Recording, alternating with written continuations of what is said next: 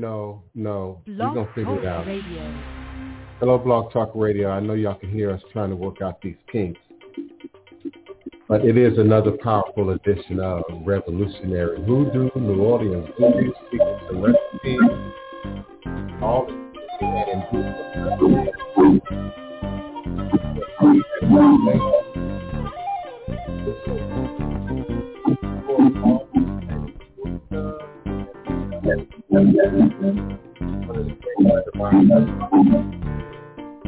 it is. Okay, let me try something.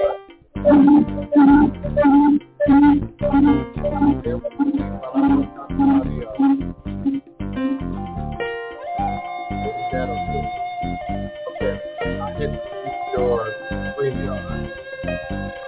So now this is that. So we're good. So going live. Greetings. Another powerful edition of Revolutionary New Orleans Voodoo.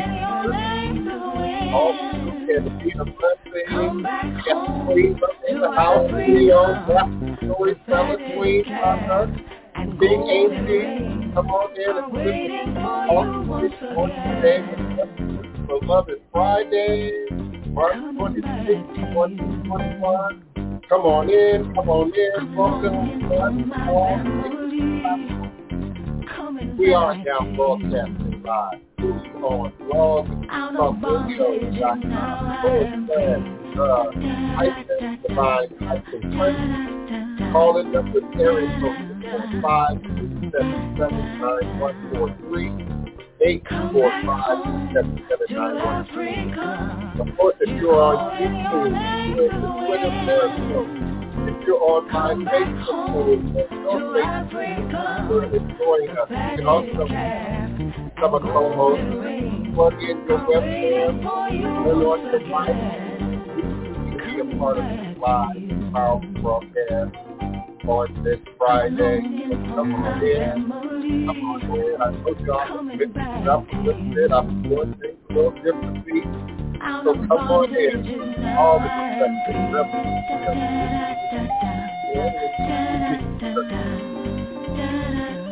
Welcome. Salutations. Thank you so much for my international audience. I'm always grateful for Nigeria and Ghana and Mexico and Russia and China and all of the various locations around the world in which we are viewed from. I invite your participation. Come on in, join us. Remember, this is a all the blessings.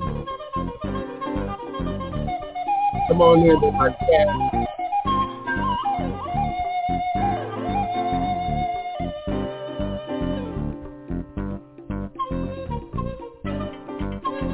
Greetings. Come on in. Welcome. Come on in. All of the blessings.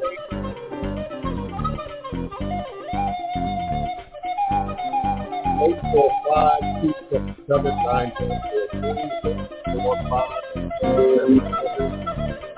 143.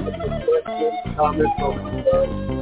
And of course, you can join us here live on StreamYard by clicking the link, by clicking the link that's now scrolled on the screen, going up to the screen.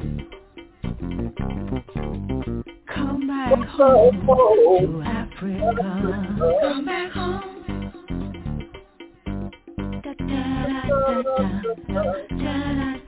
Welcome, join us. Welcome, all the blessings. I'm going to clean that up for you.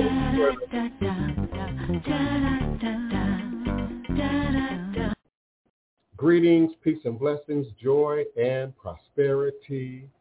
Eshu Aleguana Kosi Were Awo Onlo Uto Ne Iwo Ada Afanbo Osi Obatala Mi Ita Ni Ibo Ni Ilyo Obane Shu. Eshu is the respected elder who flogs, confronts, and uncovers fools. That one versed in mysteries uses truth to own you. He causes scattered to feed poverty. Obatala shakes rascals to have sacrifice. The owner of warnings is the one who is Eshu, Aboru, Aboye, Aboshishe, Ashe. May our Ebo reach a rune. May our Ebo be accepted. May our Ebo allow what we desire to come to pass. And so we say Ashe, Asheo, and Ashe. Greetings and greetings, divine, all blessed, peace and love, joy and prosperity. You are now sitting live with the Divine Prince, Pan-African spiritualist, practitioner, author, and advisor, Elagun Oloye, Hoodoo Obeah Bokur, sharing with you in all things spiritual, mystical, metaphysical, cosmic, evolutionary, revolutionary, healing, and holistic from a Pan-African Hoodoo world spiritualist perspective, understanding that all is truly and indeed a blessing. If you can just see beyond the veils, for it is all just an illusion and a test, and one of the greatest divine mysteries of this life cycle. This is indeed my constant prayer, my mantra, affirmation, reverberation, reiteration, and it is my ever-living reality. It is crucial, all is a blessing, is crucial to the very foundation of my understanding, my teaching, my walk, my works, my demonstration along this divine, all blessed life path and journey. And it is how I, Divine Prince, make sense out of all that we're challenged with here in our daily existence on Mother, Father, Earth. It is indeed the place from where I begin, the place from where I realize and crystallize all my endeavors, understanding that I and I alone create and co-create my divine destiny, and I alone create and co-create my divine, all blessed reality. And so it is. Ashe, Asheo, and Ashe. Greetings this Friday, March 26, 2021, and I am emanating and vibrating with you and for you now live, virtually, verbally, cosmically, quantum universally from this working temple of the House of the Divine Prince, Pan-African spiritualist, practitioner, author, and advisor in this beautiful, extraordinary, historic, and legendary city of New Orleans, Louisiana, the land of my ancestors and those who came before me along this Hoodoo Obeah life path and journey, passing down the great Obeah stick, understanding the power of the knowledge, the healing, the ritual, the spirits, the traditions of our people. And it's typically at this point that I would say our sacred stories. So we're going to bring our sacred stories in with us now on the screen. The beloved Denise Augustine. She is our sacred stories, the creator, the originator, the owner, operator, the spirit, the power, the teaching behind our sacred stories. Welcome, welcome. Greetings. Our Sacred Stories is under construction right now. As you know, we've been through COVID. I protected myself so that I could be here with you. So you can email me at Our Sacred Stories at oursacredstories.com. But I will not be doing any tours until later on in the year when things calm down. And but I look forward to teaching you history, culture, and traditions in the most Africanized city in America. Can you all hear her? Greetings, beloved. Help me out, y'all. I'm trying something a little different today. Greetings, Craig Burns. Beloved Matthew Ferguson, welcome. The infinite one lives. Greetings, beloved. Congo Square in the house. Regina White, welcome. S. Marie, Nina Lloyd, thank you so much for your continued commitment and support. Please, someone in the chat room, let us know, how does the audio sound? Are you getting, well, first of all, can you hear me right now? And could you hear Denise without any feedback? Yeah, I'm getting feedback. Is there an echo now, S. Marie, and can you hear me? Nathan Burns, can you hear me now? Is there still an echo? I have myself muted. You say there is still an echo right now.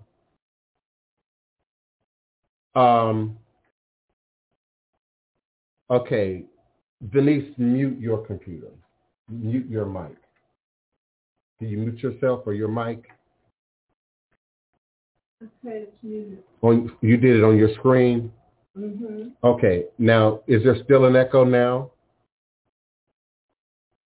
Nina Lloyd, S. Marie, is it still an echo now? Can you hear me at this point? Greetings, One Wapani. Is there an echo? Can you hear me? And is there an echo behind? She said it's slight, but it's okay. So I guess when you're talking, you have to mute your mic. Use yours. That could possibly work. Yours. Yeah, that could possibly work. Ask Wapani if she hears me now. Wapani, can you hear Denise now? Denise, give a little bit of your intro again. So I'm Denise Augustine, owner and operator of our Sacred Stories in New Orleans. I teach culture, tradition, and history of the most Africanized city in America. I grew up in a voodoo hoodoo community right here in Treme. Thank you. Tell it like it is. Greetings. One Wapani says there's still an echo. We may have to use the same camera. Well, not necessarily the same camera, but the same mic. Mine is muted. And S. Marie says there's still an echo. Okay, give me a moment, y'all, to try and work this out. Thank you for your patience, Blog Talk Radio. Are you muted right now? Okay, let me mute you. Okay, is there still an echo, Nina Lloyd? Because we're gonna work this out, y'all. We got a little bit of time to see if we can work out the sound effects. Let's see if I'm in.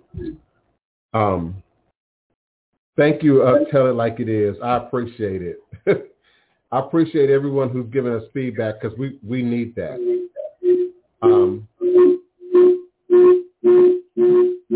Now I'm getting a great deal of. Wapani says now I'm perfectly clear. Okay, so what did you just do? Mute yourself? Just moved away from you. I was always. Okay, but when you start talking like that, it's like it's picking up both of our microphones. So somebody's mic has to be. Look, mine is off. Look. Yeah, I just closed yours off on the screen. Okay. Because you could still be heard. Right. So strange, because this mic is muted. You see it? The X is on it. From where? From here. No, that's your speaker. Oh, sorry. That's your speaker. That's why. Okay, that wait a minute. That keeps the sound from coming out of your side. I meant your mic. All right, here's my mic. You mute your mic from here. Okay, wait. Somewhere in here. No, close that. Oh, see right there? It's on mute. Yeah, because I have you muted now, but there should be a way you should be able to mute yourself. But yeah, but I never did. It says unmute right there. Right. Yeah. So I'm not going to unmute it. I'll use yours. Okay, so you're good. See if they still hear. Okay, yeah. Wapani, I believe we fixed it now because we're going to talk about Black spiritualist practices in the Black Spiritualist Church. And we're going to talk about Leafy Anderson, and we're going to get this story told today. We just need to get the sound right. Okay, thank you, Nathan Burns. Now, Denise, I need you to, just so we can, again, check the sound. Mm-hmm. And I don't mean to catch you off guard, because I just need you to tell a story right now. Okay. What qualifies you to tell us about? Okay. So there are several reasons why I am who I am today. It's why I am drawn to the history and culture, everything from the cooking to the rituals to just everything about this community, is that my family, I am a 7th generation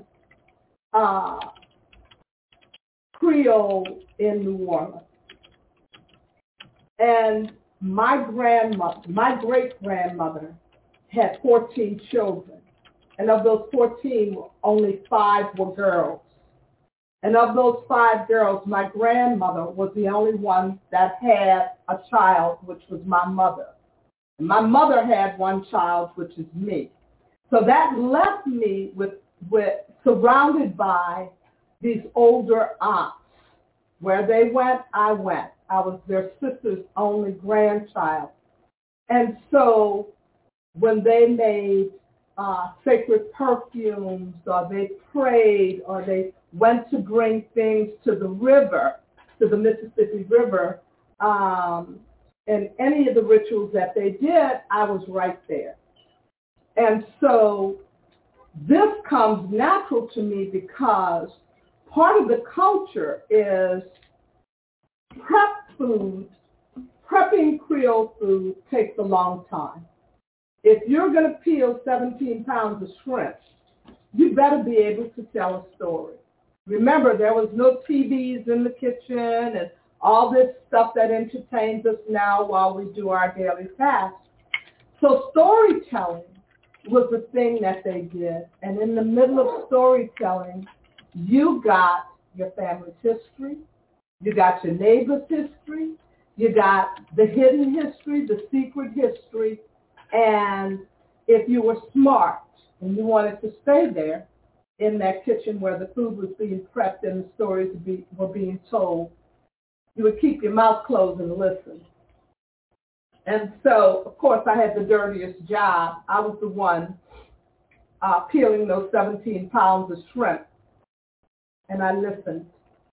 And so I learned not only how to tell a story, the subject matter, and the cadence in which to tell it that keeps your audience interested.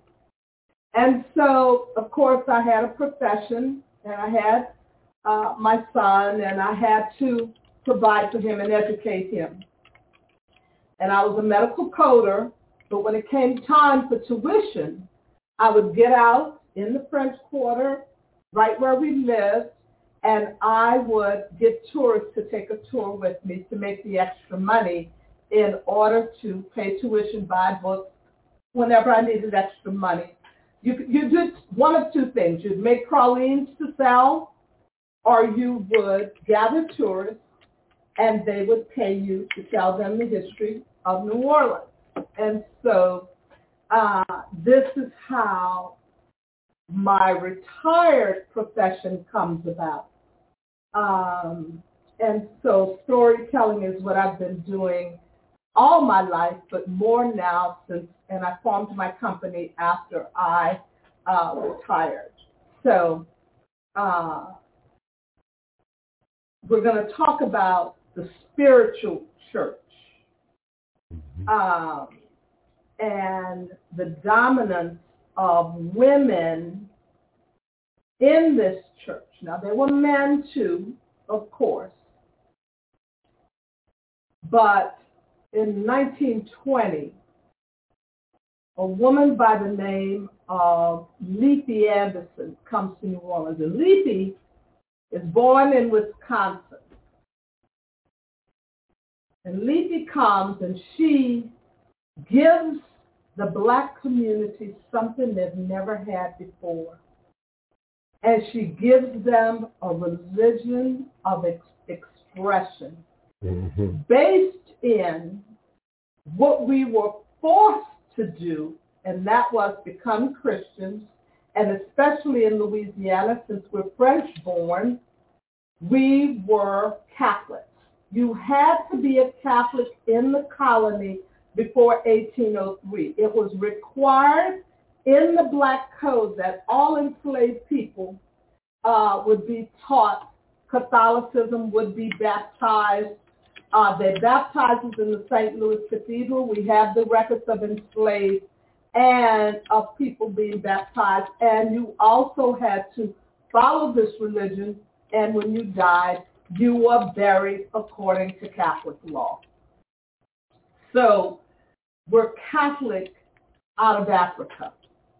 And then the Protestant church, after 1803, when the Americans started coming in, the Protestant church comes in. Now, this is what I need you to realize, is that people outside of the Black community have control of this religion. They're going to tell you how to practice it. They're going to tell you what you can do, what you can't do, this kind of stuff. We got lucky as the spiritualist church put Black people out. And then Leafy Anderson comes in, and she adjusts and adapts the spiritual church to feed the needs of the African American in the diaspora in this area. Now, what she does is she comes in and she puts bands in a church. Jazz bands are actually brought in for the first time in the service. Now, as Africans, music has always been a part of our of the way we worship, right? Drums, dancing, all of this is allowed to contact spirit, because we knew 10,000 years ago that spirit reacts to your emotional presence involved in it, right? You can stand all day and do the rosary and get no result. But when you dance and you sing, spirit actually joins you. And it's one of the reasons. I'm sorry? No, go ahead. I was going to say, and I wanted to add some context to that. Again, I appreciate my listeners and my chat for keeping us up to date on sound quality. We really appreciate that. And so people absolutely had opportunity to hear you, and to digest what you were saying. Now, I wanted to give a little bit of history. But again, I can't hear us because I had to mute the computer on my end. But only one mic should be open, so there shouldn't be any feedback. So if you get any feedback right now, please just let me know. Just let me know if there's any feedback. I wanted to talk about, I like Whitney Plantation, and their research. Right. And some of the documentations that they offer. And so there's what's called the Louisiana Slave Database. Right. And it is composed of 107,000 entries documenting the people enslaved in Louisiana from 1719 with the arrival of the first slave ship directly from the Bight of Benin, West Africa, to 1820, when the domestic slave trade from the East Coast became almost exclusive supplier of slave labor in what was called the Lower South. The database was built by historian Gwendolyn Mildo Hall, the author of the seminal book Africans in Colonial Louisiana in 1992, and African Ethnicities in the Americas, Restoring the Links in 2005. The names of the enslaved people were found in official documents located in parish courthouses, the notarial archives, the old U.S. Mint, and the public library in New Orleans, the state archives in Baton Rouge, university special collections, etc. Beyond plantation inventories and criminal cases, slaves were also identified in wills, marriage contracts, leases, seizures for debts owed, mortgages of slaves, and reports of death. All of these remarkable documents pay particular attention to recording the names and aliases of the enslaved, the names of their master, and their birthplaces, including their nations for those born in Africa.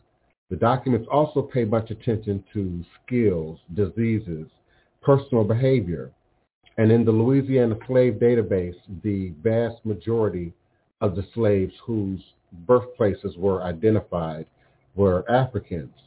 Among 38,019 slaves whose birthplace were recorded, 24,349, or 64%, were of African birth. Among these, 8,994, or 37%, indicate specific nations, while 9,382, or 38.5%, indicate their African coastal origins only, like the coast of Senegal or the coast of Guinea. Some 5,972 records, or 25.3%, simply indicate that they were Africans with no other information about their birthplace or origin. So the vast majority of the slaves of identified origins transshipped from the Caribbean, where newly arriving Africans, listed as brute in French or bouzal in Spanish, purchased from the Atlantic slave trade ships. There is a particularly high percentage of identified birthplaces, especially many African nations of slaves recorded in documents between 1770 and 1820 in the lower Mississippi parishes: St. Charles, St. John the Baptist, Pointe-Coupee, and to a lesser extent, Orleans. The concept of nation is here used to designate the different groups of people imported from Africa. It may designate ethnic groups or geographical origins on original documents. The notion of frequency is determined by the number of times the name of a particular ethnic group or geographical origin is attached to the description of slaves documented in inventories, wills, trials, mortgages, etc. It is a good indicator of the volume of the slave trade from different regions of West Africa, since ethnic designations listed in Louisiana documents overwhelmingly involve self-identification by the enslaved. So am I being heard good, Nina Lloyd? Thank you so much, Robin of Detroit. Are you trying? Can you see the chat at all? Because they are. I cannot. Because they are talking back at you at the chat. I cannot. I don't know how to. We'll work it out. I can enlarge my screen. I don't know how to do that on your. That's okay. On your computer, but if you all are hearing me clearly, thank you. Tell it like it is. I'll continue because this is important information. Thank you, Neophyte Bokor. Greetings, beloved. One of my faithful co-hosts. This is particularly important when we start talking about lineage, heritage. What path should I be taking? Sometimes we see, Yoruba versus Voodoo versus, something else, and I often speak about the importance of ethnic, cultural database of energy, which feeds the practice and the tradition geographically, depending on where that ethnic group found its landing, where that ethnic practice or tradition would continue. And of these records, the 18 most frequent African ethnicities in Louisiana between 1719 and 1820, the Bamana or the Bambara, 413 male, 53 female. The Mandinga, 617 male, 305 female. The Nor or the Moor, 101 male, 35 female. The Phoebe or the Pollard, 160 male, 50 female. The Senegal or Wolof people, 363 male, 234 female. The Kisi people, 51 men, 35 women. The Kanga, 210 men, 129 women. The Bight of Benin, because that first listing of ethnic groups was considered Greater Senegambia, the Greater Senegambia. From the Bight of Benin, Shamba, 276 men, 139 women. The Mina people, 430 men, 198 women. The Fan, or the Arada people, 126 men, 117 women. The Hausa people, 122 men, 11 women. The Nago, or Yoruba, what we call today the Yoruba people, 247 men, 111 women. The next major group is the Bight of Biafra. And so from the Bight of Biafra, which is just north of present-day Togo, Benin, Nigeria, now we're moving more into Cote d'Ivoire, Ivory Coast, some of those northwestern regions, but not quite, Morocco or in the desert. But we have the Edo people, 38 men, 28 women. Igbo people, 287 men, 237 women. The Ibibio, or the Mako people, 61 men, 21 women. The Calabar, 88 men, 59 women. The Congo from West Africa, 2,064 men, 924 women.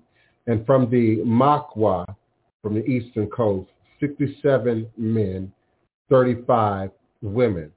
And this is important, again, when we often hear conversation about, I'm practicing Orisha, I'm practicing Yoruba, I've received a hand of Ifa. We have to really begin to look at who we are from a more ethno-centered place and how that then translates into our practices. I want to talk more, and beloved Denise gave a great opening. I just need her to remember that your audience is in that camera. Okay. Okay. Oh, I want to make one statement about the Wolof people. Yes. They stopped importing them because this is a warrior tribe, and these are the people who would start revolutions or murder their masters or plot insurrection. Mm-hmm. And so they realized early on that these people would not go easily into slavery, and if you did force them, somewhere along the line, you could wake up dead or not wake up. That's right. So Wolof people were a no-go. Let's not invite them into this little slave movement. That's right. That's right. And we have to consider, too, that people often want to focalize the practice, the traditions, the cultures on Haiti. And Haiti is a sister city to New Orleans. We have a co-relationship, indeed, with Haiti. But Haiti wasn't singly responsible for the formulation of spirit, practice, and tradition in New Orleans. We had at least 100 years of active slave activity in this region before the Haitian Revolution. I want to also bring it a little closer to my topic, of some other practitioners of hoodoo, root work, conjure, voodoo, that we don't hear as much romantic conversation about, like we do Marie Laveau, or even as we do for fictional characters that sort of mirror back echoes and fantasies of the root of our real tradition. So I want to introduce some people today to the record. Sister Gertrude Morgan, Sister Gertrude Morgan. Sister Gertrude Morgan was a rock. She made it using crayons, poster paint, pens, and even shoe polish of all kinds of surfaces, from cardboard to canvas. She made it using spirituals, gospel hymns, shouts, chants, and songs she made up on the spot, and sometimes accompanied by piano, guitar, and always with percussion. She made it in orphanages, prisons, street corners, jazz festivals, art galleries, and her living room. She made it in the lower Ninth Ward of New Orleans. Sister Gertrude Morgan's record reveals her single-minded commitment to worship. Her artwork and music were saturated with images and words from Scripture. And even the clothes she wore were consistent with revelation she received from the Lord about her mission to preach the gospel and her identity as the bride of Christ. In 1900 to 1938, Sister Gertrude Morgan was born the seventh child of a dairy farmer on April 7, 1900 in Lafayette, Alabama. When the family moved across the river to Columbus, Georgia in 1917, Sister Gertrude began attending Rose Hill Memorial Baptist Church, part of the National Baptist Convention. And in 1928, she married Will Morgan. At Rose Hill Memorial Baptist Church, Sister Gertrude studied the Bible. She learned the core Christian doctrines that grounded her faith. Her pastor, James Berry Miller, is a good example of the emphasis on literary and education that characterized many black communities around the turn of the century. The Bible was a primary teaching tool, and though he was born a slave, Reverend Miller eventually earned a doctorate of divinity degree. This emphasis on formal training led to successful ministries like Reverend Dr. Miller's, but it also alienated self-taught ministries who were either unwilling to adapt more reserved forms of worship or unable to meet the new qualifications for ministry. And though Sister Gertrude's formal education did not extend beyond the third grade, she learned to read and write, she knew the Bible well, and she could also sing and play the piano. However, the formal training that would qualify her for ministry in the Baptist church was beyond her reach as a poor black woman living in the country.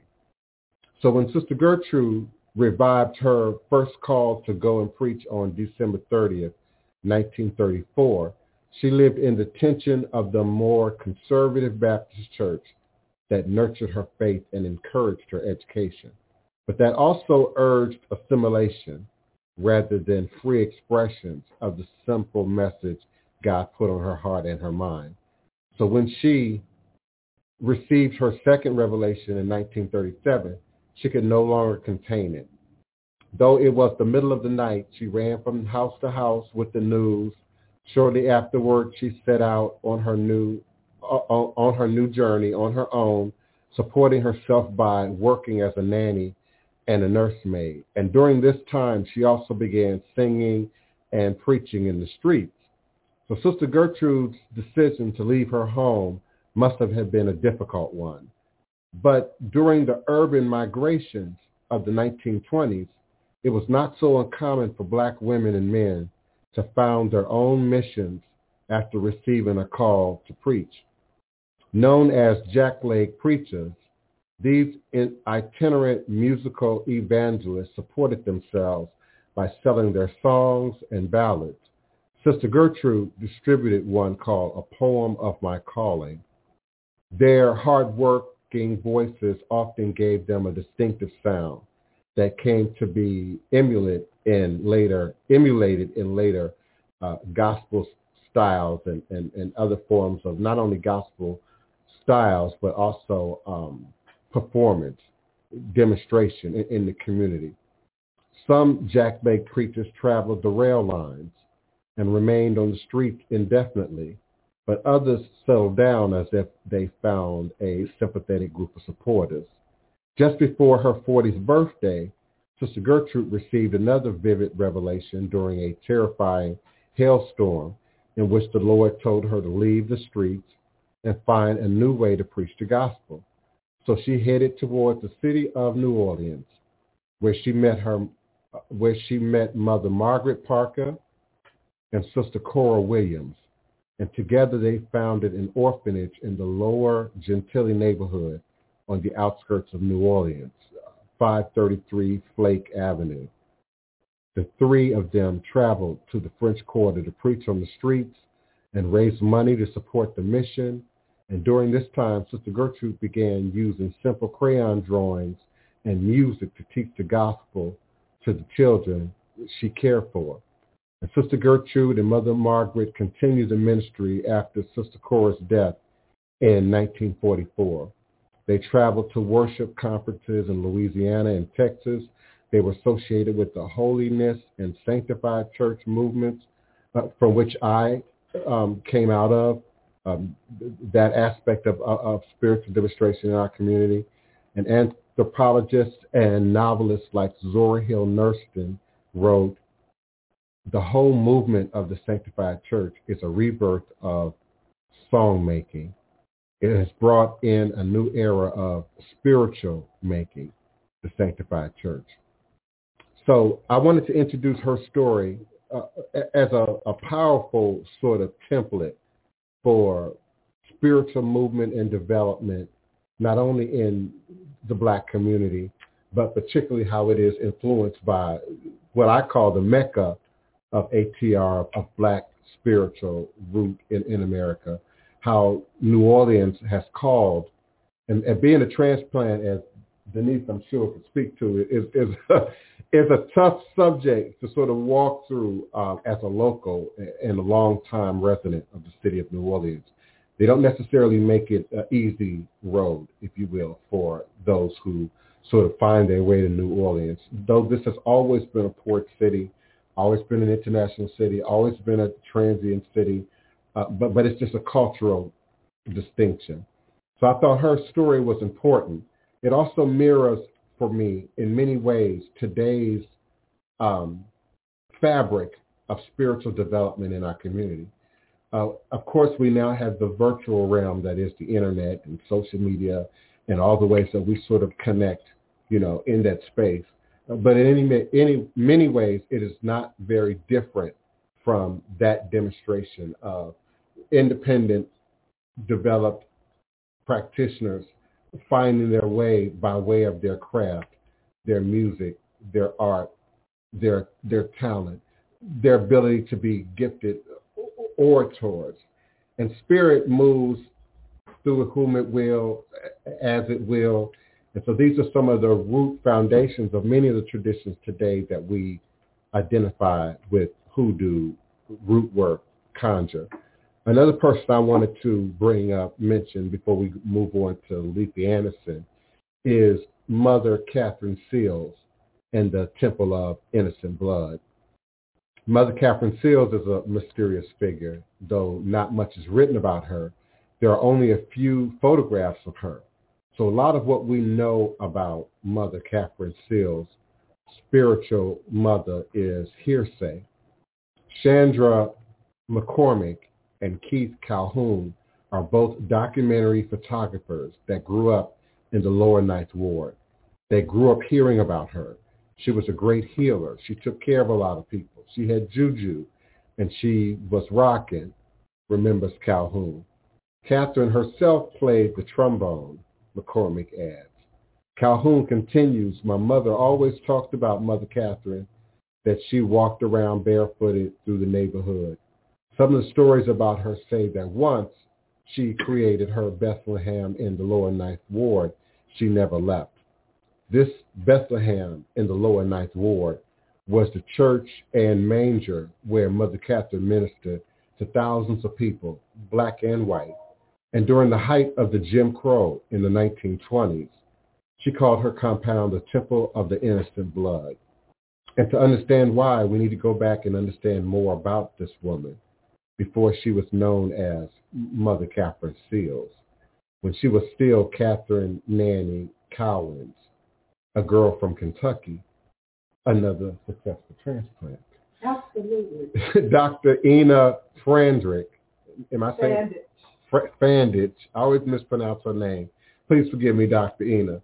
Dr. Ina Fandich studies African spiritual heritage in Catholic areas in the New World, which is how she discovered Mother Catherine, who was, as a 16-year-old in 1913, still Nanny Cowens. Nanny lives a rough life in Kentucky and leaves that life and heads for New Orleans on her own. And within a year, she gets married. Her husband was physically abusive, violent, so she left him. A few years later, she married again, but this husband was also violent, so she leaves him and marries a third time. But her third and final husband is the most dangerous of them all, according to Dr. Fandich. He kicks her in one of his violent outbursts. He kicks her badly in the stomach and kicks her badly in her stomach that she's left paralyzed. She had a stroke and is paralyzed. So now what? Cody Roberts is an assistant professor of history at Louisiana State University. Some of you might remember Cody Roberts from the zombie videos that I did for PBS Mantra. He says Cowens goes to a healer named Brother Isaiah, a white man who claims to be a prophet and a spiritual healer, who apparently healing folks up there on the levee on the Mississippi River. But when she goes to him, he turns her away because she's African American, Robert says.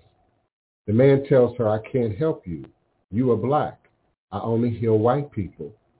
So you see, Fandich says, she's rejected. And now there's no hope anymore. So she prays for help and is visited by a spirit, Robert says, and the spirit tells her to create her own organization of sinners that she can help and she can heal.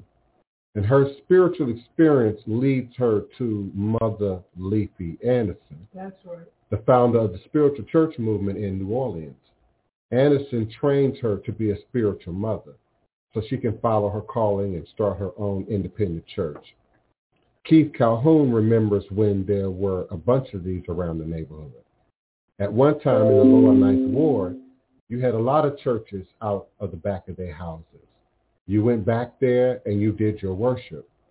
Sandra McCormick also remembers these days.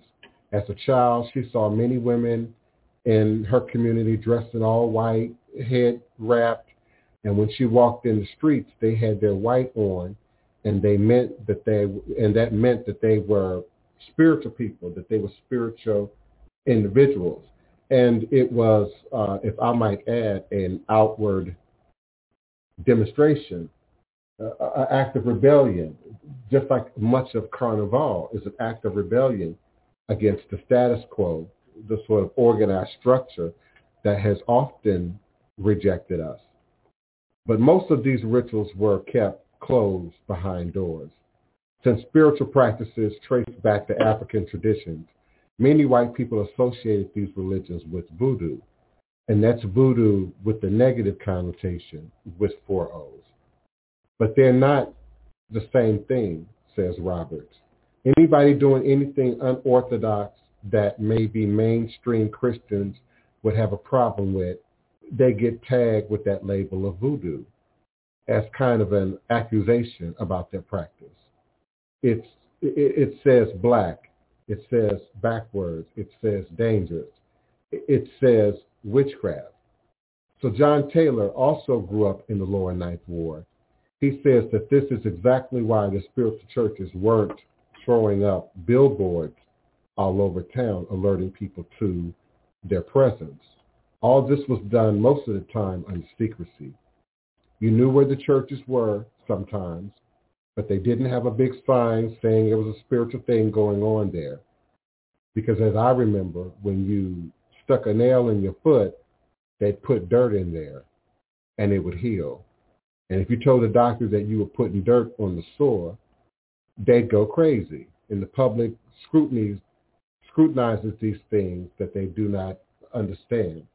And that's why when Nanny Cowens decided to form her own church, she looked to the outskirts of town, across the industrial canal where there were still no electricity or paved roads.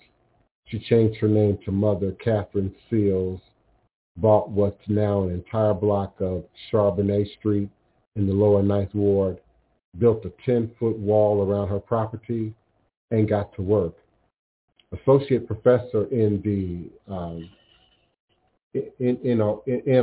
UNO, the University of New Orleans Department of Anthropology, Dr. Ryan Gray, has done controlled digs on what was formerly Mother Catherine's Temple of the Innocent Blood on Charbonnet Street in the lower Ninth Ward.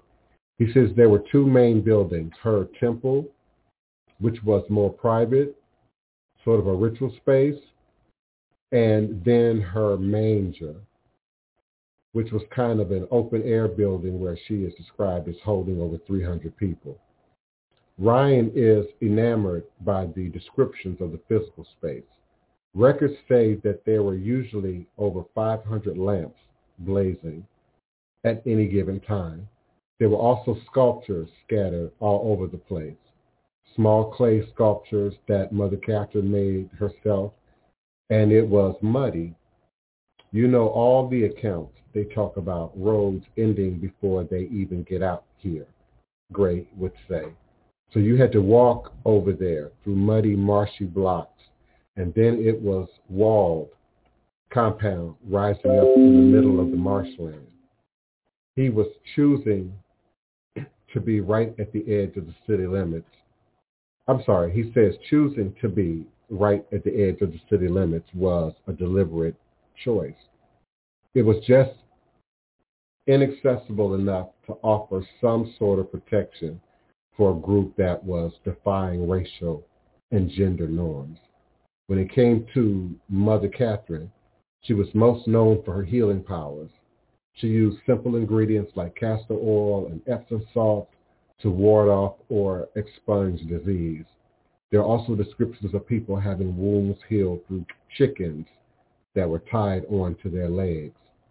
As word got around about Mother Catherine, more people trudged through knee-deep mud to visit her temple, which brings us back to the name, the Temple of the Innocent Blood.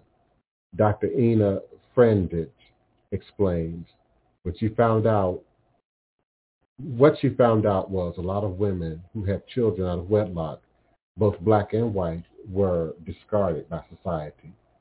So these children, who are often subjects of terrible abuse and violence, now become the innocent blood because Jesus was born out of wedlock. Mother Catherine related to women who were abandoned and abused by men.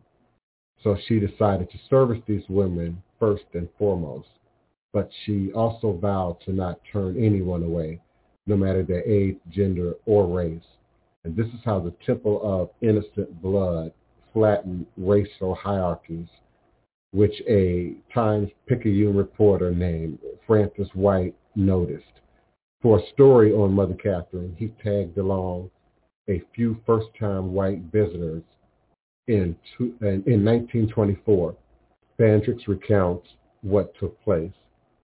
She says a small African-American girl that they said was about 9 years old ushered them inside. They wanted to sit up front, and the little girl said, "Oh no, that's only for saints. I am a saint. I must say you have to sit in the back." What a peculiar reversal of the social order when if you are white, or if you are anyone, if you are the governor, you sit in the back because you are not a saint, which caused backlash, she says. And apparently there was arson attacks on a regular basis. There were a lot of people upset, how can you all sit in one compound happily together? You're not allowed to do that. Much of what you would hear today in political correctness of today. So why did white people go to her temple? Well, let's say you didn't have to have money to see a doctor, or you did see a doctor who said there was nothing he or she could do. And then you heard there was a healer down in the lower ninth who was curing tuberculosis. That's why white people went there.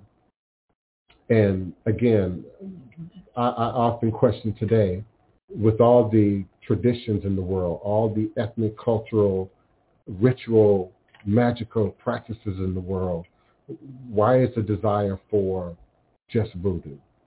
Why is the desire for just Orisha? Why aren't we acknowledging Celtic and Nordic gods and ancient Japanese gods? Why are we not exploiting, appropriating, commercializing, bastardizing other powers in the natural indigenous world, but ours? That's the question, right? There will come a day, though. There will come a day. We are so far into crazy town right now that every modality of healing, no matter the culture, we will be adapting and taking in.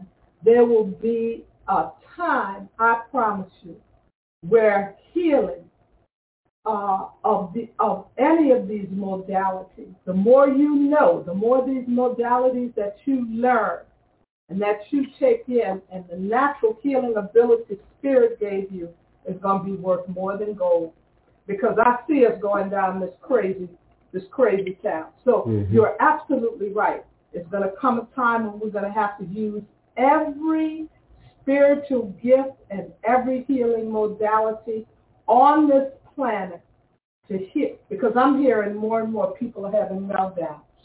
Melting down over everything, over work and over processed and just everything. And so you're absolutely right. We're going to have to adapt and adjust to every tribe's healing ways in order for us to survive intact.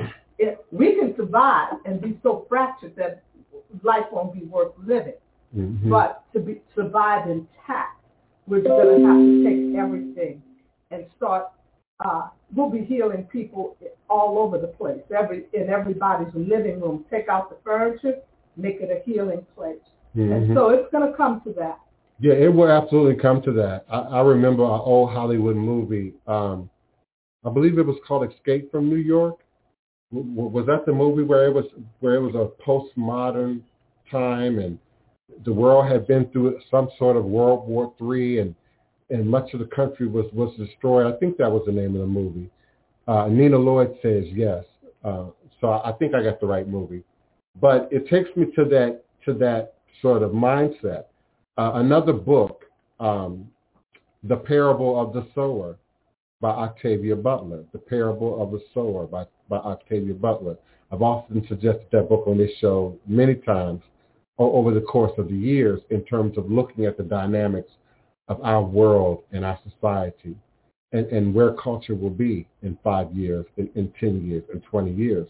And so I see a time when, we just experienced a little bit of that in the earlier part of the pandemic, where there were no trucks rolling, where there was no access to toilet paper, where there was no access to dairy products, or meat. And there was a moment where at least I got creative and I got to thinking, well, what would I do and what would I need and what should I store, and what should I have on hand, and it takes me to the story of, Moses and being prepared for some sort of world or global or at least regional transition in which we have to realign and readjust how we view reality and what reality is. The idea of returning back to pick up something that maybe we became disconnected from in order for our future survival is a radical concept, within itself. But we're seeing people now with their plots of greens and beans and growing tomatoes again. I've seen some people, got chicken. Some of my godchildren got chicken coops, got goats in their yard. They're absolutely using the land availability, to not only work the voodoo, but reconnect, with nature. And so the spiritualist church also was a great provider of resources, as was demonstrated with Mother Catherine, meeting the needs of the people, housing, food, protection, defense, from abuse and violence. There was a time neighbors got in your business.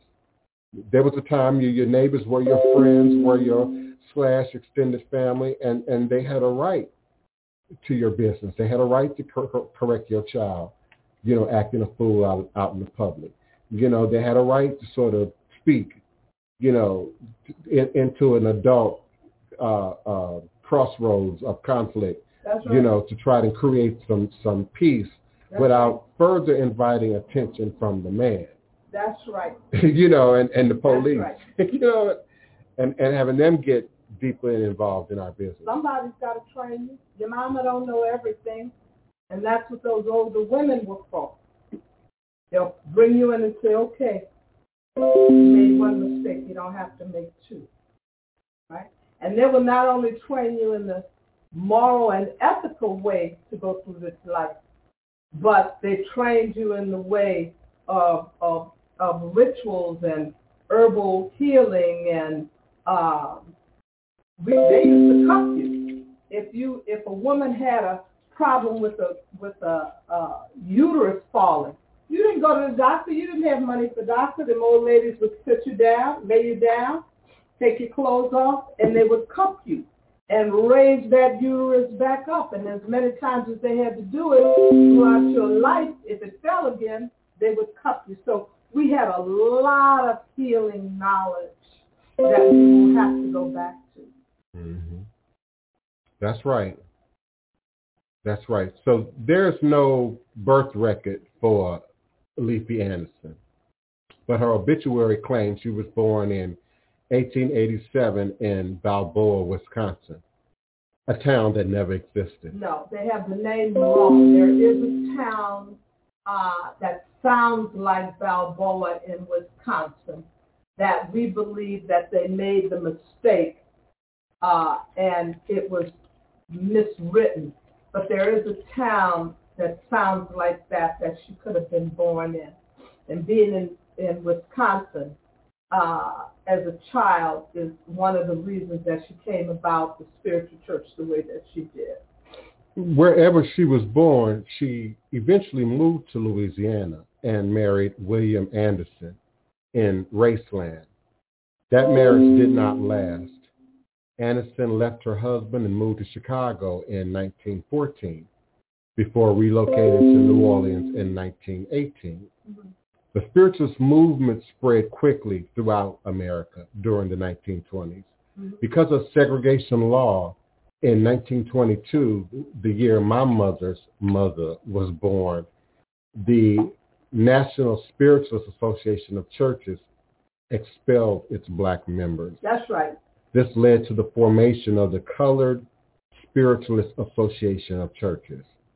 And within a few years, there were black spiritualist churches located in Chicago, Detroit, Philadelphia, and many other chocolate cities of that time. Places in Alabama and Florida had spirit. And you notice the name changes from spiritualist to spiritual churches. Yes. Most churches in the 1920s were led by male pastors. Right. And Anderson broke that mold. She founded the spiritualist movement in New Orleans. Her church included the use of spirit guides in worship services, along with a mixture of Protestant and Catholic practices. That's right. Anderson trained other women to assume leadership roles as the movement spread across the city. Now, this is how she did this. On Wednesday night, she had a school. And for $1, you could attend school.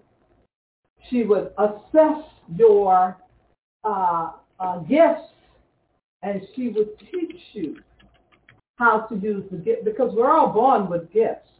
So she would teach you how to use those gifts. And that's how you have all these spiritual churches popping up. Now, she started uptown, popping up in these women's back rooms, You could pass and you could hear the tambourines playing and all of this. This is how you have all these women. She trained these women to head churches. And of course, we would love to see a rebirth, a regrowth, a reformalization, if you will, of sort of these trends within this Black spiritualist community of that time. We are indeed in a time and facing times to come where you're going to need your family, you're going to need your community, you're going to need the support of a network of individuals to ensure that we indeed have the things that we need for survival, but that these practices have the power, the ashe, and the energy that they need also to survive. Anderson trained other women to assume leadership roles as the movement spread. She invited jazz bands to play in her church when many Black ministers denounced it as devil music. New Orleans leaders later dropped the ist from their name, spiritualist, and called themselves spiritual, which Denise was just talking about, putting a greater emphasis on Jesus. And Anderson taught followers to summon spirits, often offered classes for $1 a session. She was known for her yellow and gold robes, draped with a mantle bearing the image of Black Hawk, her spirit guide. She told her followers that she found the spirit of Black Hawk, an historical Native American in Chicago. She considered him a protective figure and guardian who united the beliefs of Christianity with the ancient idea of spiritual cosmology. Anderson died of flu in 1927. Her last words reportedly were, "I am going away and I am coming back, but you shall know that I am here." After her death, Anderson's successor, Mother Catherine Seals, ran the Temple of the Innocent Blood. And when Seals died, the church broke away, giving rise to many spiritualist denominations in New Orleans, but also throughout chocolate cities across, America. And being born in Chicago, Cook County Hospital, Chicago, being raised, growing up, educated in the DMV, the Maryland, D.C., Virginia area, the furthest north, if you will, you can sort of live and be, according to the Mason-Dixon line. And then having over a quarter of a century of my life formulate and develop in Louisiana, I've always had sort of that intimate connection to Black Hawk.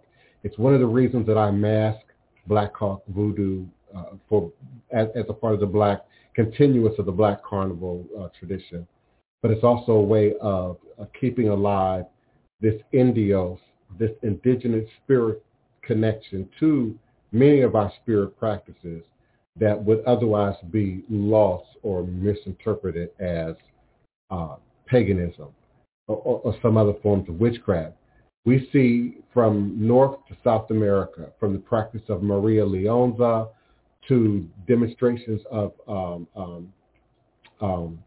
Santeria and Sanse in Puerto Rico, and many other traditions where you see an acknowledgement of the Black African deities, gods, if you will, but you also see an acknowledgement of indigenous spirits, those who were connected to this land, whether you were already here and connected to those people, or, of course, those of us who were escaping the constructs of enslavement would, on the occasion, find some favor with the indigenous community, some protection, some knowledge, some information. Absolutely.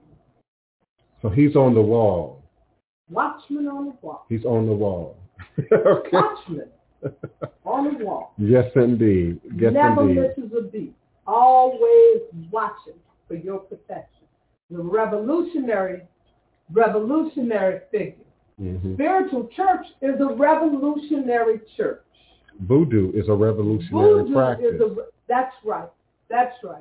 This is about the survival of native people of this planet. The revolution in order for protection, seek spirit for abundance, seek spirit for guidance. That's why the spiritual church talks about spirit guides. Praying is wonderful. You can stand up and pray all day, but if your mouth is working, you're not listening. You've got to hear. In order to hear, you got to be quiet. So that's why sometimes you got to just sit in silence. Now, you done prayed about it. You done danced, you done sung, you done did the ritual. Now it's time to sit quiet and listen so spirit can talk. Mm-hmm. That's right. Spirit can talk. Mm-hmm. Spirit can't talk if your mouth is always moving. Sometimes you've got to just sit quiet and the answer will come. Mm-hmm. When you burn all the candles you can burn, when you've done all the readings you can do, when you've applied your level and experience of ATR spirit practice, that's right. There's still a point when the ancestors ask us to sit down and be quiet. That's right. There's still a point where the Most High asks us to sit down and be quiet in order to receive and interpret that download. I like to call it a download. It is a download. You know, because I'll be sitting there thinking about nothing. I done prayed. I done wrote the ritual down. I done hit it with sacred perfume. I put it in the jar and made it sweet. That's right. And now at this point, it's no longer up to me, and this is where surrender becomes your greatest power. That's right. All right, I've done all I can do. You see, I don't know about you, but I'm a control freak. I want to fix it. Mm-hmm. And there are things that I cannot fix. And once you say, Spirit, I can't fix this. Mm-hmm. Therein, the Spirit goes, okay, we're waiting for you to stop running in circles, hitting your head and falling down. We're going to tell you what you need to do, how you need to do it. And we'll not only tell you what you need to do and how you do it, but we'll bring people in to help you do what you need to do or give you information. I've been sitting in a coffee shop next to what I know is a racist, having a conversation with a friend of mine, worried about an incident. He put this paper down and he whispers in my ear, let me tell you how to fix that. Now, I know this man would not do anything to help me. And I know Spirit led him to tell me, this is what you need, this is how you do it, this is the person you go see. I looked over at him and said, thank you. He had his paper back up. He never even acknowledged it. But he had to tell me what I needed to know. And Spirit put me in the place I needed to be, next to the person I needed to be next to, in order to get the answer to this. That's right. And Leanne Richer from the chat sends you greetings. I just need you all to know she can't see the chat very well. That's why she's not immediately responding back into the chat. Nice to see you, Leanne. Yeah, and even the lighting of your screen is just so bright for me. Right. I can't see the chat. But thank you. Greetings to you. Yeah, we appreciate it. So there is a long legacy and history of black roots being tapped, being accessed here in New Orleans. And not just by the local born population, but by transients and transplants and travelers and visitors from wherever they might be coming from in the world who are seeking a connection to history, who are seeking a connection to authentic bloodlines and authentic lineage, and indeed authentic practice. I'm opening up the house a little more, and sometimes it's a little uncomfortable, particularly in this day of COVID, 19. I had the largest group I've had ever in the house a few days ago, 6 people, and I'll admit I was a little off-put. I felt like I was in a dream state. I knew my mouth was moving. I knew I was doing the things that I needed to do. But in my mind, I'm thinking, okay, this is 6 people, and it's COVID-19, and they got new strands, and my mind just gets to going there. And I've been vaccinated. Beloved Denise has been vaccinated, but I'm still just, oh my goodness. Right. So please forgive me. I'm adapting. I am welcoming visitors again into the house. Please schedule your appointments and your consultations by way of email, divineprince@houseofthedivineprince.com. I'll be more than happy to reach out to you and respond to your need and or your request. When I think about where is voodoo going, where is Orisha going, where is ATR going 20 years from now, 40 years from now, how will this look and how will this survive? And I'm conscious of our ability to lay down a foundation for that demonstration right now. Those of us who are in this space, for a diversity of reasons, but particularly for those of you who are seeking connection and commitment to this tradition. I got this weird message from the Spirit earlier today, and it had everything to do with marriage and commitment and connection. And the spirits were angry, the ancestors were angry that so many people were seeking them out to fix messes that we've created, to get involved in our vanities and our greed and our desire for, stuff that, is completely absent of spirit context. They were angry that, they were being asked to be a part of the ritual work and be a part of the witchcraft, and were being, invoked to stand up and not by people who were committed to them, who were married to them, who had some relationship to them. And it speaks everything to how we view family today in the society, how we remove neighbor from neighborhood. So now we just say the hood. We took the neighbor out of the hood. That's right. And we don't have Big Mama. We don't have Big Papa. And in the presence of Big Mama and Big Papa and eldership, we have that ego says, oh no, don't say nothing to my child. You better not correct my child. And certainly as an adult, you're not going to correct me. People are not even willing to hear and humble themselves sometimes to correction. That's right. And power and information that can absolutely bring the hopes, the dreams, the visions alive that we all seek and desire. And let me interject something. I'm an elder, and I have a bunch of young people around me who counsel me about the things of this world, because I'll step back and they'll say, Mama, don't do that. That's not what it looks like. This is what this is. That's not safe for you. So never in this flesh, no matter how or what age I get, will I deny counsel from people who know more than me about a subject. When I hire a plumber, I don't tell the plumber how to do it. So when it comes to things like social media, and I go to Ty for that, Divine Prince does that for me. But my granddaughter and other young people I keep around me to keep me from getting stagnant. Now let me tell you something else. I was a 18-year-old married woman with a baby. And the baby was born in August, and they used to keep you in the house 6 weeks before you left that house. And at the end of September, I walked out, it's still warm in New Orleans, with my baby, and he used to carry a diaper bag. And the neighbor told me, now I'm a married woman in my own house. She said, Denise.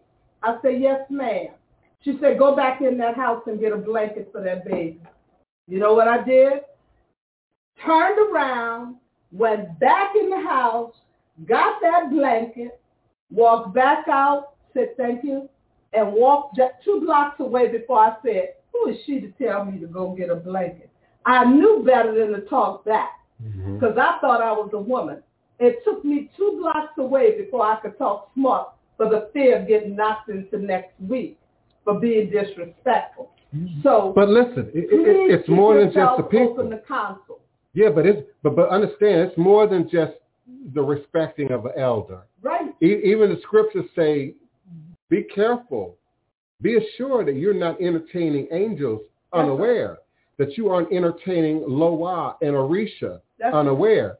And many of you are calling down and invoking these Orishas, these powers, these spirits that you may or may not have been officially initiated in and taught how to operate with, but you're calling them down by the sheer power of your will, by the sheer power of your desperation, by the sheer power of your need, and they will often show up where we are spiritually.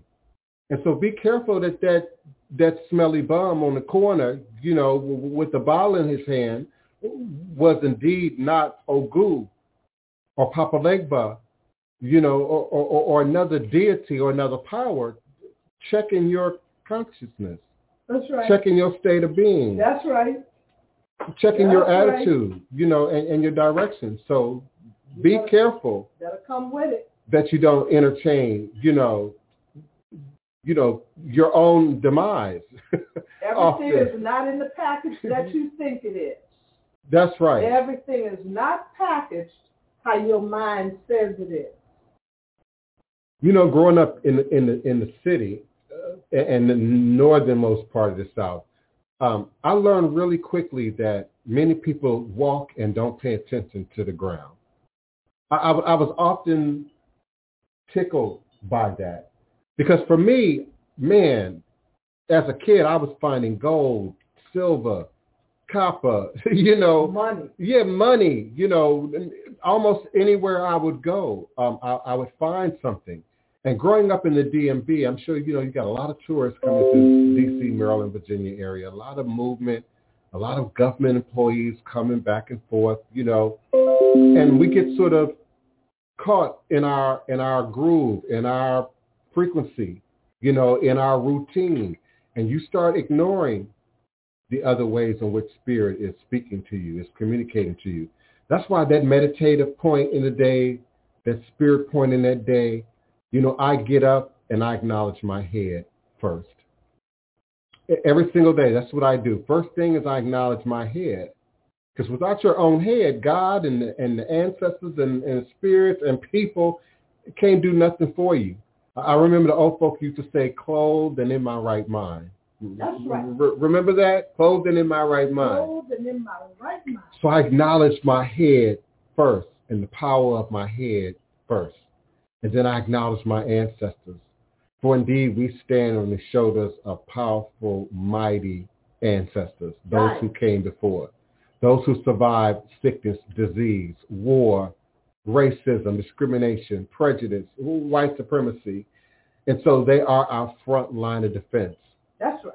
They are our front line of defense in humanity, in what it is to be human and walk through the narrative of this world. And then I acknowledge the spirit that governs the day in terms of acknowledging that ritual power, that Orisha power that we'd like to pull from.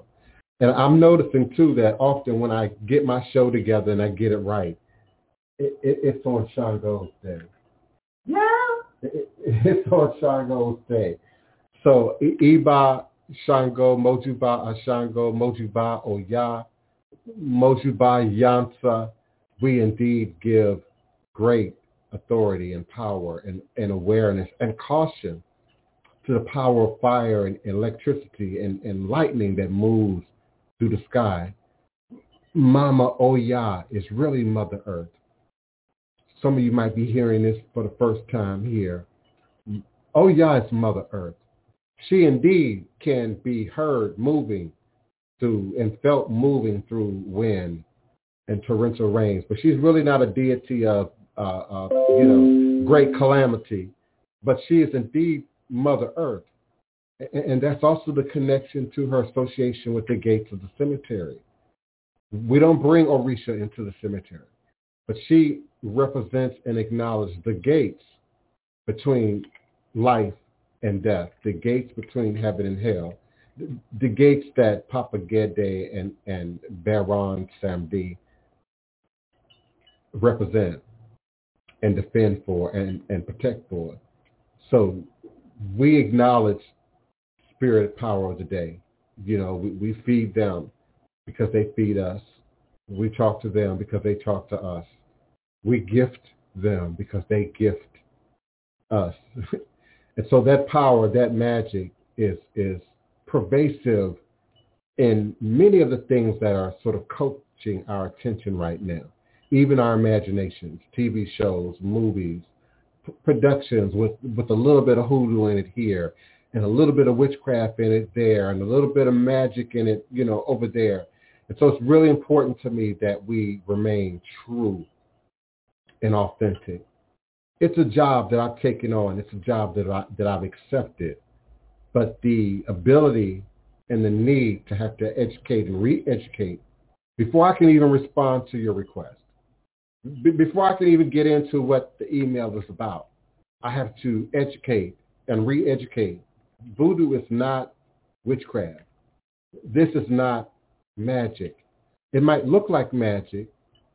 Fruit off the tree might look like magic. Giving birth to a baby might look like magic.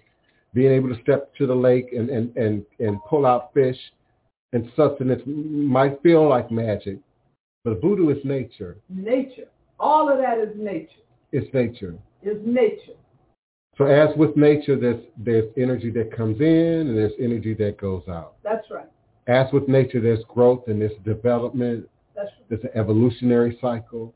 There's a process. And so, time for everything. And so indeed, my desire is to not just teach quick magic. We don't do that here. No. Your kitchen magic and your kitchen hoodoo, I don't do that here. And there are plenty of other locations where if you want to be entertained, please. But don't confuse it with voodoo. Don't confuse it with authentic ATR demonstration. And indeed, it is a lifestyle. It's a religion. It's a culture. It's about ethnicity. It's about lifestyle. It's about what you think and how you acknowledge the world in any given moment of the day. Loa and Risha are speaking to us 24 hours a day. 24 hours a day. If we would just be still. If we would just listen. That's right. That's all. The answer's all there.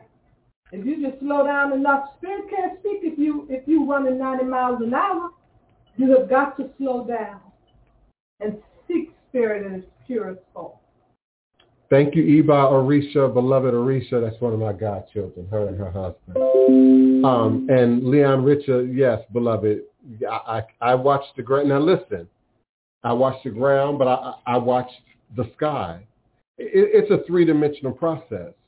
And particularly if you're in the city, it's too easy to get caught in your routine, to go to the same stores. Maybe you take public transportation, in terms of your employment. Maybe you drive, a particular highway, a particular route, and you get in a groove, almost like a 45 or LP, the old records. You get in a groove, and you only see what's right up front. You're only seeing what's there. And there's such a depth and wealth of activity and life just behind that we often miss. Sometimes it's daydreaming. Sometimes you're working and you doze off, or you fall off into your imagination or your vision, into spirit. And we work against that in this culture. The boss says you got to do 8 hours and you got to punch that clock and you ain't got no business dozing off, but in the natural world, where things are a little bit more organic, a little less stressed. One of the reasons we like living in the deep south. Living in New Orleans especially. Yeah, a little bit more laid back, and you have an opportunity to hear spirit speak. You have an opportunity to really see spirit move and be willing to see spirit move. And that rush for 24-hour, 7-Eleven, right in this moment kind of magic, you all are missing a great deal of miraculous wonders that God and spirit and nature perform around us each and every day. some might say this vaccine is a miraculous wonder. There was a little bit of a conversation about that in the chat. What it was? What are they saying? Not a whole lot. I just think that Beverly, if I may, is not for the vaccines. She didn't really get into it, and that's fine too.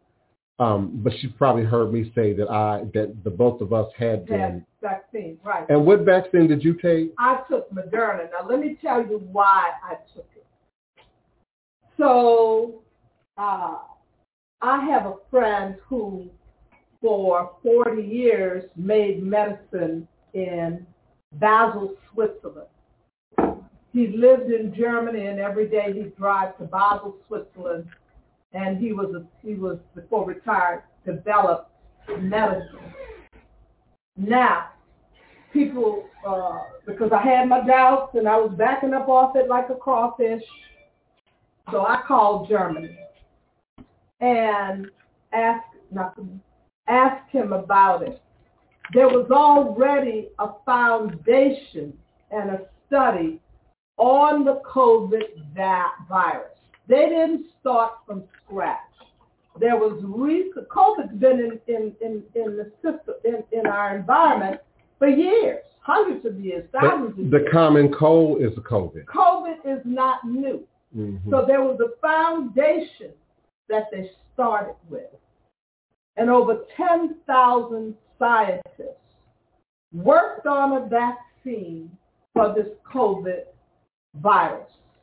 And that, besides the money that was there from the Obama administration to get them off and running, that is how scientists all over the world studying COVID got a vaccine to the market. Now, the other thing is, I'm a black woman. Of course, I wake up and I've got to really look at what's going on here. They vaccinated medical staff first, doctors, nurses, people in the hospital got that vaccine first because they were dying. We lost over 3,000 doctors and nurses who know international protocol to stay safe, know the protocol to keep yourself from catching something. And even knowing this protocol, this thing was so highly contagious that they would die. So the very first thing they did was they gave them the vaccine first. And my mother, who's been long dead, spoke to me one night in my dream. She said, they're not going to kill all of them first. Are you crazy? Take the vaccine. And that's what made me take it. When my mother came to me and said, well, they're not going to kill all those medical personnel, all those doctors, lawyers, scientists, and all of that. And when they moved it to the rich neighborhood first, rich people in Florida in those retirement communities got COVID vaccine long before they brought it into the community. The wealthy got it first. And so I understand people having some doubts. But the thing I can tell you is I know that having COVID was not an option for me. So therefore, I took it because I need to be in the community and I need to be able to navigate through the community, along with still wearing a mask and being careful. That's right. That's my explanation for me personally. People have to do what they think is right for them, but I had to get a message and do research on this plane, and that's why I was able to take it without any fear. That's right. And my response is not exact, but very similar to that, in that I can't trust your hygiene.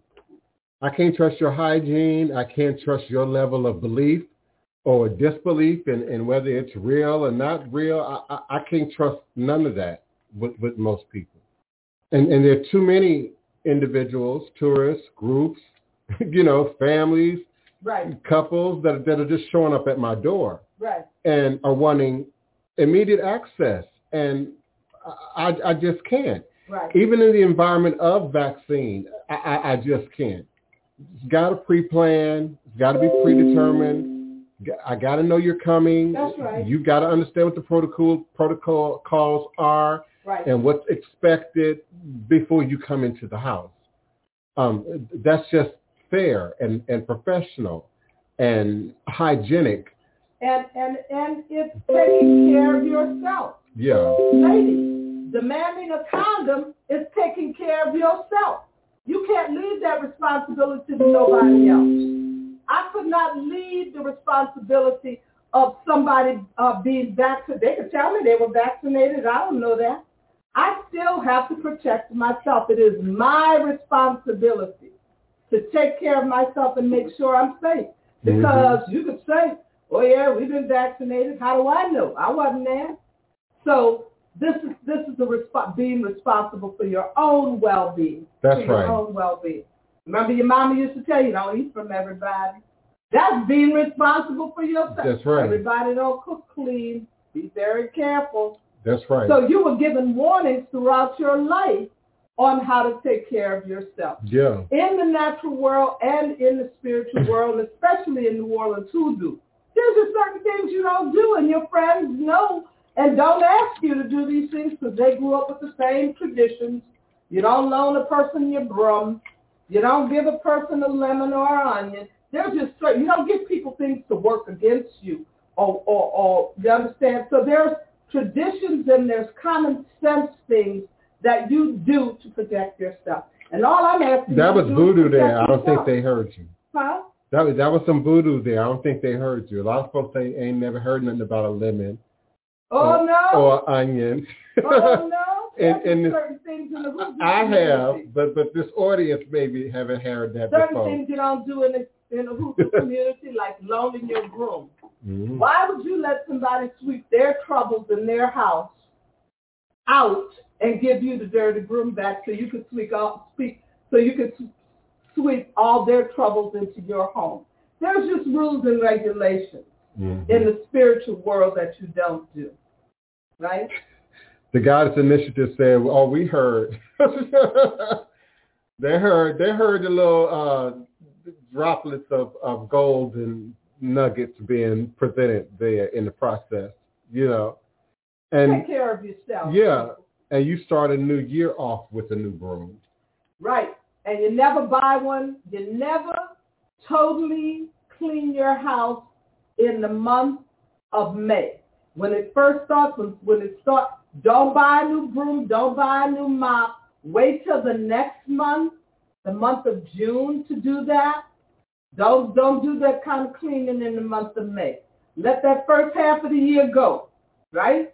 You clean it at the beginning of the year, and then in June, you buy a new broom and a new mop. And you never move into a new apartment or a new house with that same broom and that same mop.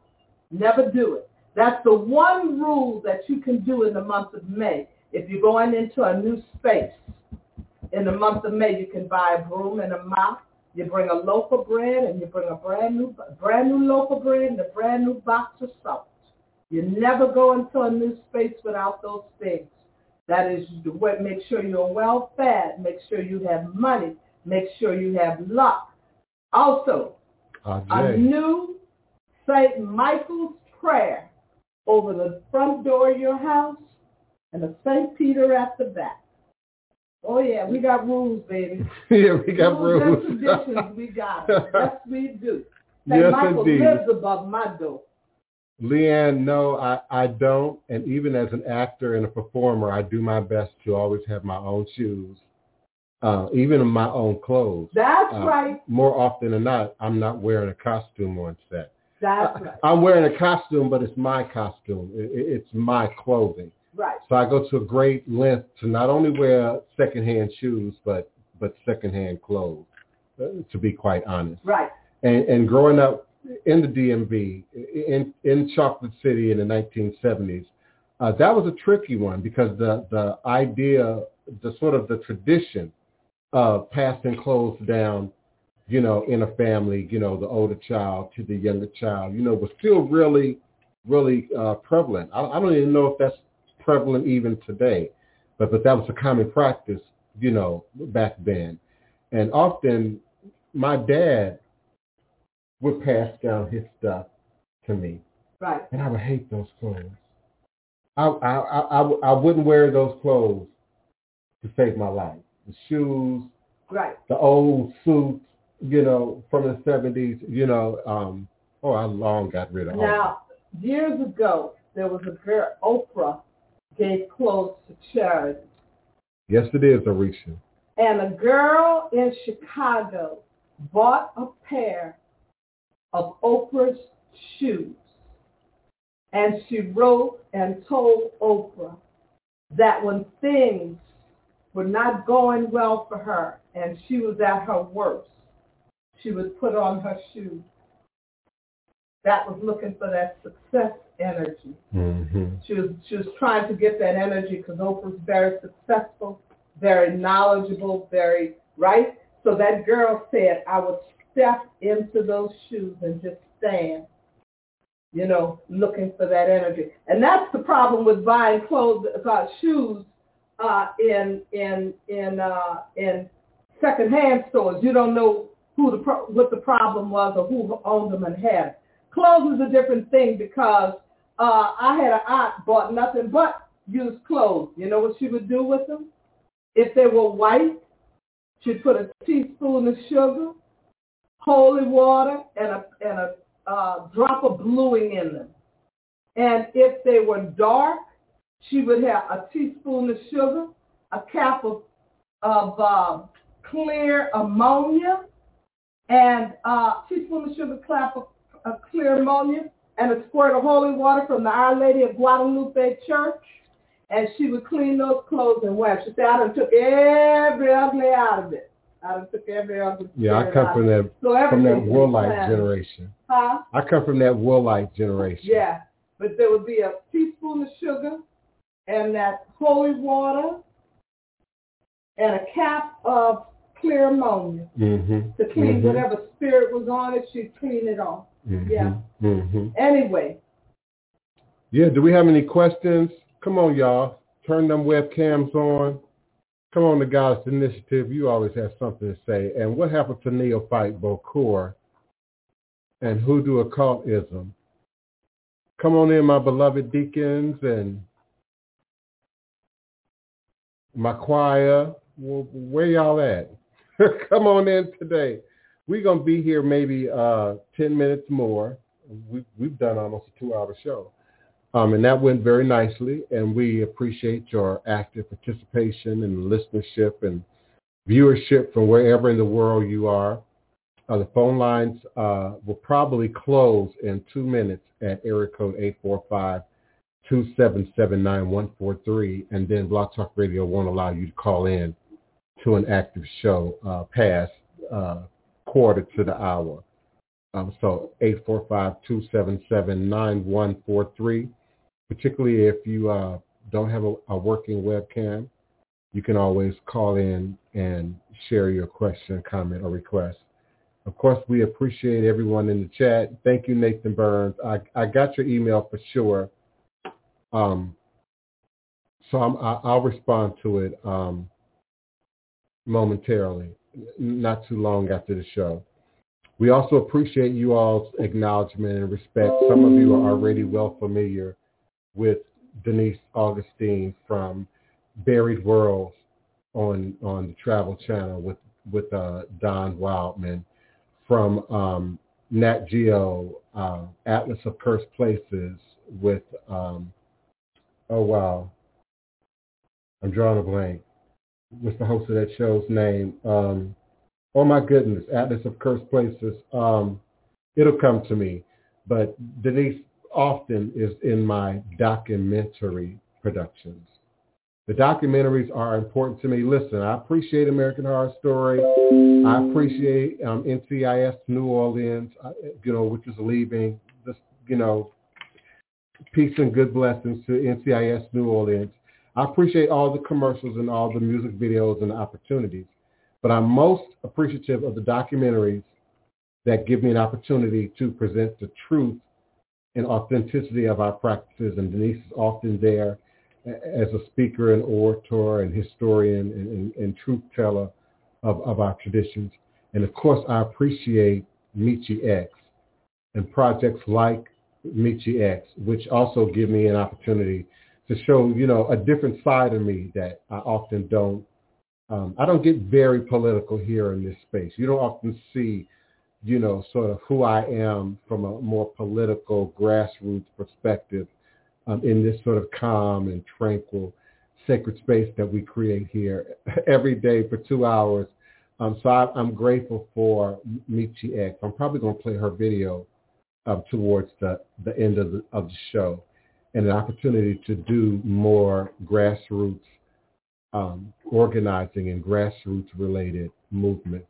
My goal, my dream is that we would continue to evolve to grow past sort of the religious confines and structures that were placed upon us, that many of us were born into, and indeed step into this day of freedom of religious expression, particularly when it comes to West African and indigenous world traditions. I offer you to embrace your ancestry. I offer you to embrace your blood. I offer you to embrace your family and your parents and your grandparents and your great-grandparents and all those ancestors, both known and unknown, which give you your very being, which give you your very presence in this present moment in time space. And indeed, there are many, some words of 360 or more, just between who I am today and great, great, great, great, great, great grandmama and grandpapa back on the continent of Mother Africa, or in South America, or in Dominica, where some of my people are from, Dominica. So embrace your blood, embrace your ancestors. They are indeed a building block for those who are active in the tradition, but they're also a foundation upon which we all can stand, those initiated or not. We all have ancestors. So I'm grateful for the Leafy Andersons. I'm grateful for the Mother Catherines. I'm grateful for the Bois Coupes. I'm grateful for the Saint Maroons. I'm grateful for all those ancestors, those great revolutionary leaders who understood that revolution was more than just war. Oh, yes, it is. It's more than just picking up a machete. Oh, yes, it is. It's more than just wielding a double-headed axe, but it requires real work internally, spiritually, that Bois Cayman ceremony was not one ceremony, one magical voodoo ceremony that sort of ignited them to revolution, but was a series of ceremonies, a series of prayer services coming together, gathering over spirit, ritual, drum, medicine, and yes, divination, which empowered them to make those strides forward. So in a time when we're battling on all levels. Oh, yes, we are. We're battling in the spirit, we're battling in the intellectual. And that magical book warned you of such. We wrestle not against flesh and blood, but against principalities, powers, rulers of the darkness in this world, spiritual wickedness in high places. Oh, yes. Yet my prophet, Tychicus, the faithful one, would come and reveal all things. And indeed, I am Tychicus. I am the present manifestation of that faithful minister, Tychicus. So I'm grateful for the 2 hours that we spend here together. In the last show, I said I'm going to transform things a little bit. I hope you enjoyed beloved Denise Augustine being present. She did offer to be here a little bit more regularly. It has been my pleasure. You got to remember, I shut down in March of 2020, and there is stories inside of me. And these stories started to well up inside of me, and Divine Prince gave me an opportunity to be able to continue to tell these stories. Old people used to say, I can't hold my peace. I got to tell you who you are. That's it right. is in me to tell you what spirit has brought forth out of me, my gift to remind you of who you are. Listen, that voyage was 8 to 12 weeks in rough water. We lost many of our own in the Atlantic. But those of us that survived, our ancestors that survived, are made of something wholly different. The mere fact that they brought you forth this far. They're made of something different, something special, something magical. They left something inside your DNA that you have to take advantage of. You're not here by accident. There's no such thing as an accident that brought you from your DNA all the way on that nightmare horrific trip that so many of them did not survive, that you stand here. You stand on the shoulders of giants, baby. That's right. Stand on the shoulder of giants. And they're always looking out. They're always watching. They're always aware. We got birds over us right now. I don't know if you can hear them or not, but they're sounding the alarm. I'm familiar with that sound. That means it's a hawk out there looking for a bird to eat, looking for a dove or a pigeon to eat. And the birds are now sounding the alarm. That's right.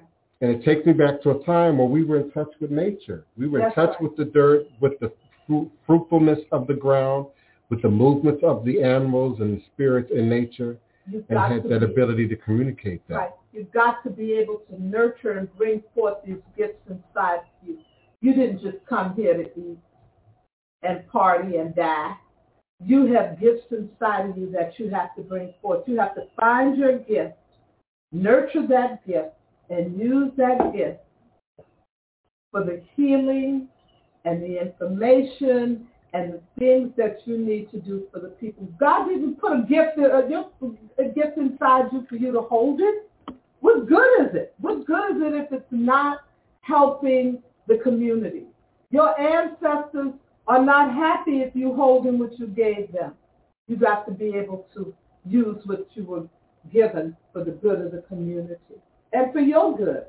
That's right. Thank you, Nathan Burns. Much appreciative. Most certainly grateful for the offerings. I certainly am. We got about 8 minutes, 7 or 8 minutes, and I'm going to be closing out. I'm, again, always grateful and humbled when Denise finds that moment, finds that opportunity to join me in spirit. You know, we do business, a lot of that, but to join me in spirit, to join me in church, to join me in the sacred space for which we acknowledge these great powers and authorities that stand with us and stand for us. Know that I'm always here for you in your endeavors. Arisha, I have some things I need to get in the mail to you. So I need you to keep in touch. I got a few other people. I think I've already communicated with them. So I've gotten texts with certain addresses in them. Hoodoo Occultism, I need to hear from you. And Neophyte Bokor, I might even need to hear from you, beloved. So please reach out to me off air, away from social media, either by phone or text or email, so that I can get some details correct before I start sending packages out through FedEx. And I will be back up and running mid to late September with our Sacred Stories Afro-Creole tours of New Orleans, speaking about our history, culture, and tradition, ancestors, our food ways. I'm adding food ways to my tour. Just everything that brought about our survival and our culture in this most Africanized city in America. Mid to late September, I will have a website up sooner than that. I will see where COVID is at the time and what the requirements will be, but I will be up before October 1st, I can tell you, to start again in my educational healing modality, because information heals. So my goal is to heal you with the knowledge of who you are, and I will have a website up and be back ready to work and ready to do what I need to do when you visit New Orleans, you can take a walking tour with me. Yes, yes. All is truly and indeed a blessing. I'm so grateful and honored for each and every one of your presence. I look forward to you joining me here again next time at high noon U.S. Central Standard Time for a revolutionary Hoodoo New Orleans Congo Square recipe. Broadcast live from New Orleans, Indians. from Tremaine, from that The Congo Almost Indians prepared this place for us centuries before our arrival. A sacred spot where corn festivals were celebrated. The Almost Indians prepared this place for us centuries before our arrival. Congo Square, a sacred spot where corn festivals were celebrated. And as the colonizers came, our hosts, the Almost Indians, they pushed aside our hosts. The colonizers came and pushed aside our hosts and introduced us in chains. And by the late 1700s, we somehow, recognizing the sacredness of Les Places de Congo, we somehow, and the how of our somehow persuasive methodologies is not clear at this moment. The how is not clear. How our persuasive methodologies worked is not clear at this moment, but nevertheless, even as slaves, we crafted and created a space where we could be free to be we. And thusly we countered the sacrilegiousness of the French, giving great homage to our ancestors as well as giving praise and thanks to our red-blooded brothers and sisters. This is an oral libation toast to Congo Square, to Native Americans, to our ancestors who made a circle out of a square and gave us a way to stay ourselves, save ourselves from the transformatory ugliness of America, which refuses to recognize the spirituality of life, which refuses to recognize the spirituality of life and celebrates death with crosses and crosses, double and triple crosses, the middle passage, the first cross, Christianity, the double cross, and capitalism, the ultimate triple coup de grace cross of our captivity. But the terror of crosses notwithstanding, we sang, we beat, we be, we was and is. Hail Congo Square, Congo Square.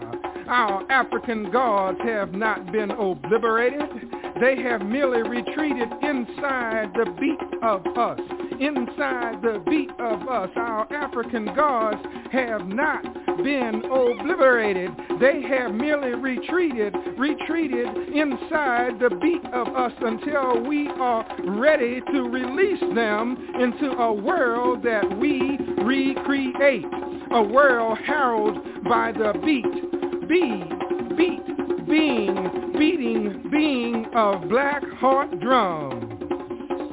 Heart beat, heart beat, heart beat at this place, beat, heart beat, we beating place in new world space, beating being in place in new world, preserving our ancient pace. Our dance is the God walk, our music the God talk. First thing we do, let's get together, circle ourselves into community. No beginning, no end, connected together and singing, ringing, singing in a ring. Second, let's be original, aboriginal. Be what we were before we became what we are. Be bamboola dance. Be banza music. And sing song words which have no English translation. Third, let us remember. Let us remember never to forget. Even when we can't remember the specifics, we must retain the essentials. Let us remember never to forget. Even when we can't remember the specifics, we must retain the essentials. The bounce, the blood flow, the feel, the spirit grow, energy must retain and pass on the essential us-ness that others want to dissipate, whip out of us. Whoa! But no matter how much of us they prohibit,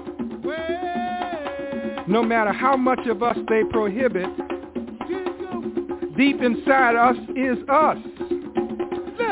Deep inside us is us.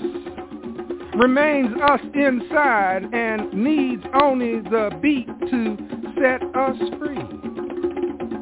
The beat to free us. It is morning, a Sunday, a field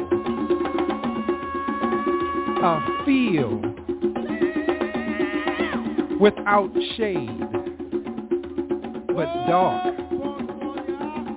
dark with the people black of us in various shades, eclipsing the sun with our elegance. We are centuries later now, and still this sacred ground calls us to remember, to beat, to be. We are centuries later now, and still this sacred ground calls us to remember, to beat, to be. Beat Congo Square. Be Congo Square. Beat, be. Beat, be. Beat,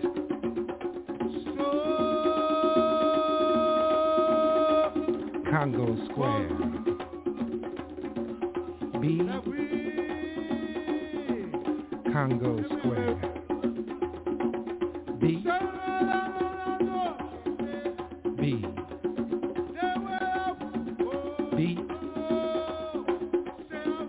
be